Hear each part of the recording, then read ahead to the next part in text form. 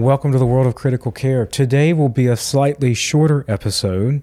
Originally, I wanted to discuss platelets, but as I started to dig into platelets, I realized I think it makes more sense to start with a discussion of cryo and then have the following episode on platelets. And in many ways, because cryo naturally flows from our previous discussion of fresh frozen plasma.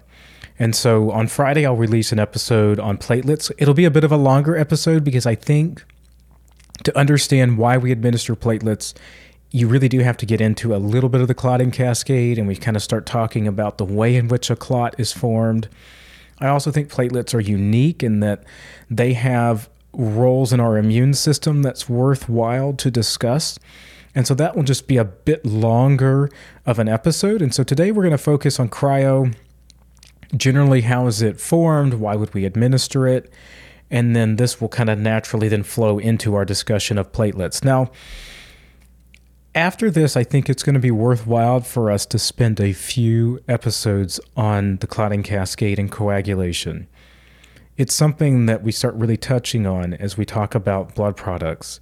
And I think the clotting cascade is really valuable to understand in critical care because there is a lot of complexity to it, but there's also ways in which we can simplify it to help look at our clinical picture, to help inform our decision-making. And even if you're not at a decision-making level, it can help you, even if you're a bedside nurse, to help look at the whole picture and provide the relevant information that you need to give to the people making the decisions. And so again, it's not just for people at the decision-making level. It's your mid-levels, it's your bedside nurses. It can all benefit from understanding the clotting cascade and then understanding how we are able to intervene when we have deficiencies or irregularities or complications.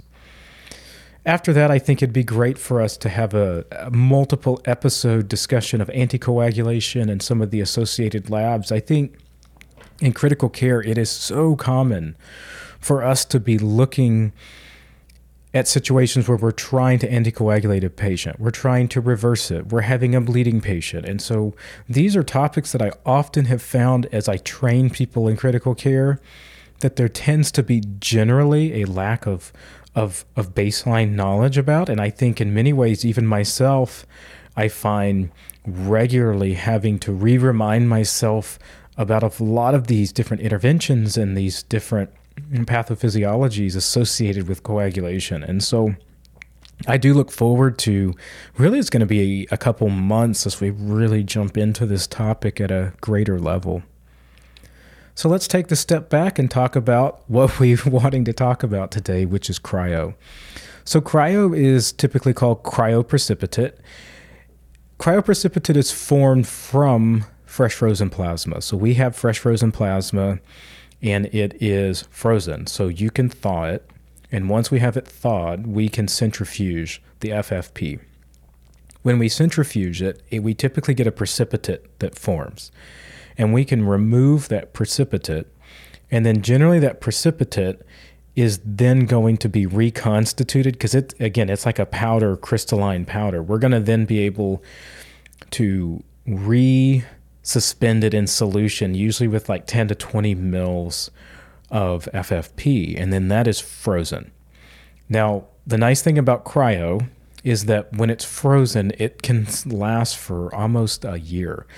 And so because of that, the ability to have it stored, it's quite simple in many ways from a blood product standpoint. It's not like platelets where we get them and then we have about a week after we harvest platelets. So that's one of the advantages of cryo. Now, once cryo is thawed, typically we have about 6 hours to administer it. So what on earth is cryo? So cryo is typically very rich in fibrinogen. We have some factor 8, factor 13, and we have some von Willebrand factor. Now, what's really important, though, is the fibrinogen, because the fibrinogen is often what is deficient and what we are replacing when we use cryo versus FFP. Most of the situations where we could use FFP or cryo, typically FFP would be used before cryo. there are two very common situations where we would use cryo. Number one is massive hemorrhage, and specifically, we're talking about a mass transfusion protocol. Again, every hospital has different protocols. Many of the common protocols out there today do suggest, as we're doing our administration rounds with proper ratios, administering the cryo. Now, it's important to understand terminology with cryo because I think it gets a little confusing. So the first time I administered cryo, I remember I had a nurse practitioner come up to me and she said, okay, I want to give a 10-pack of cryo.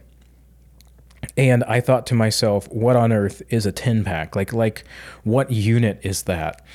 And so it took me a few times to finally figure out what on earth is that. So typically cryo is in one bag. It's about 5 quote unquote units. And it's usually, again, reconstituted around 20-ish mils. Every time it's a little different. There have been times I've administered cryo and I feel like I have like 35 mils, and there's times that I think it literally says like 20 mils. So the exact amount varies, but it's important to note that typically one bag is 5 units. So the 10-pack is kind of that quote unquote 10 units. And the bags that cryo come in are often very different in terms of how the blood bags look.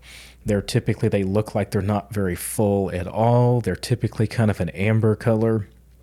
It's just important to understand that if they ask you to give a 10-pack of cryo, you're going to have 2 bags to administer and not just one. And so that's quite important, and it's something that it just takes time. I remember my first time I had 2 bags, and I'm thinking, wait, do I give both? Do I give one? And again, that's an important thing to understand. When you see both, yes, you're going to give both. Now, it's also important to understand with cryo, we're going to, again, yes, we will use a blood filter. So with all of our blood products, we're going to use a blood filter. As with most other blood products, yes, we do have a potential risk for a transfusion-associated reaction. Remember, cryo is going to be reconstituted in fresh frozen plasma. Again, like usually somewhere 10, 20, 25 mils worth approximately. And so because of that, we can still have the same associated reactions that we have with fresh frozen plasma or packed red blood cells. Now, cryo, there's one really critical thing when we administer it. We do not give it through a mass transfuser. The problem, again, is that because it's so concentrated, and if it does interact with our platelets and in our red blood cells, we can potentially create a situation where we can have coagulation occurring. And so that's something where we do not give them in a mass transfuser. In terms of rate of administration, because it's such a small amount, again, we're going to use an isotonic normal saline when we administer it. More often than not, if it's a mass transfusion situation, I give it gravity. If I have a nice large bore, introducer, I've got an HD line or something I'm administering it through, I just give it gravity. Typically it flows in great. You can flush it and it's done in 5 minutes and it's easy. There are times where I might put it in a pressure bag if I'm doing it gravity and just provide a tiny bit of pressure. Sometimes it just needs that little bit of help if the line is a little sluggish.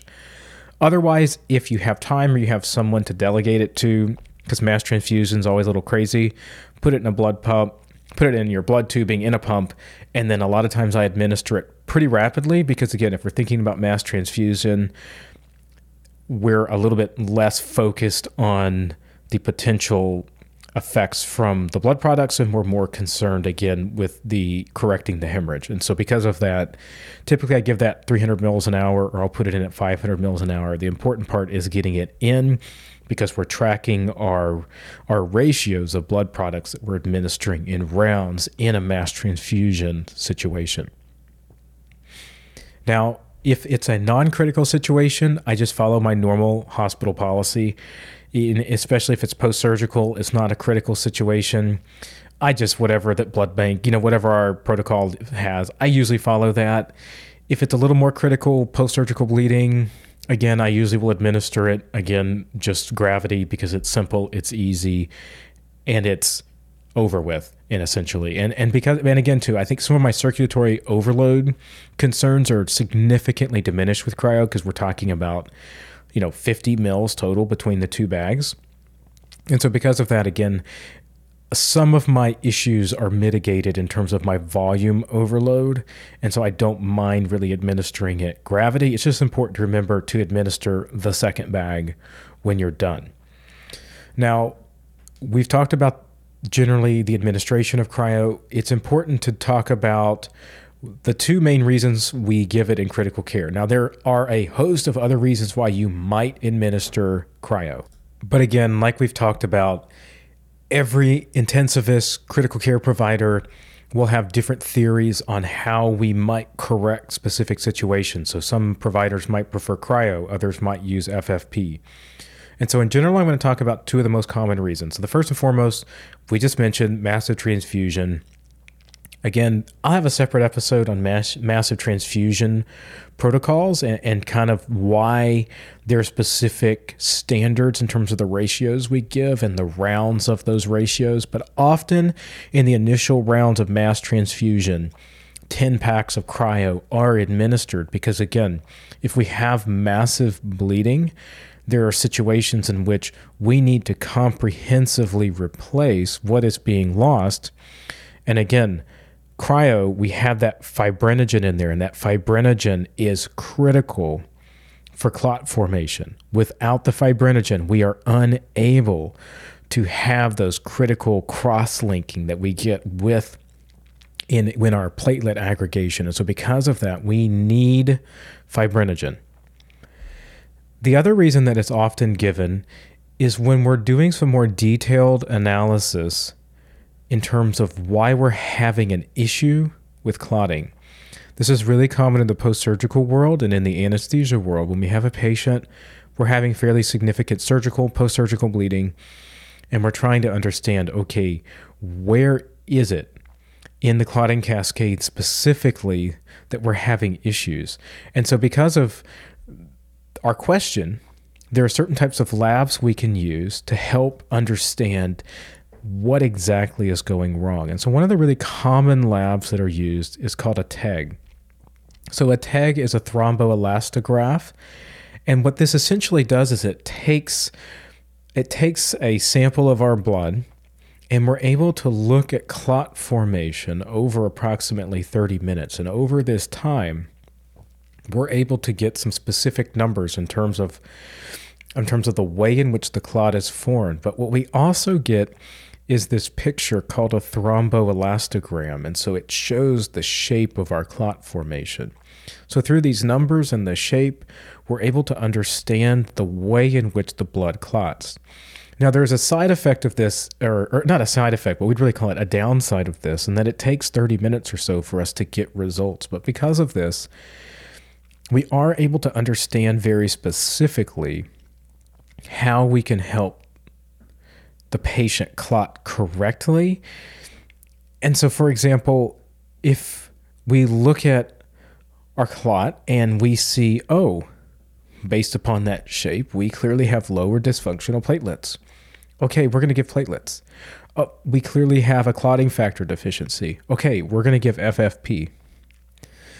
Maybe we look at a situation, though, and based on this shape, we clearly see a fibrinogen deficiency. If we see that, we say, okay, cryoprecipitate would be the perfect solution.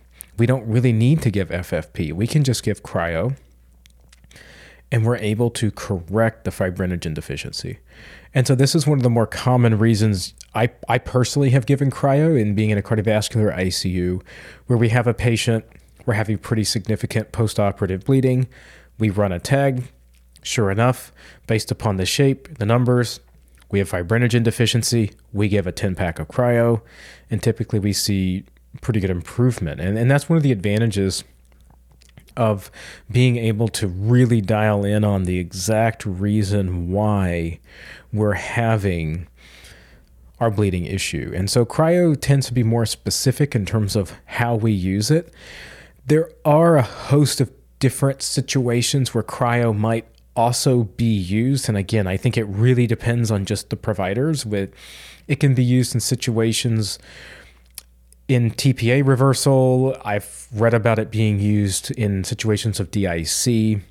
There are times when maybe cryo is not a first-line therapy, but it might be a second-line therapy.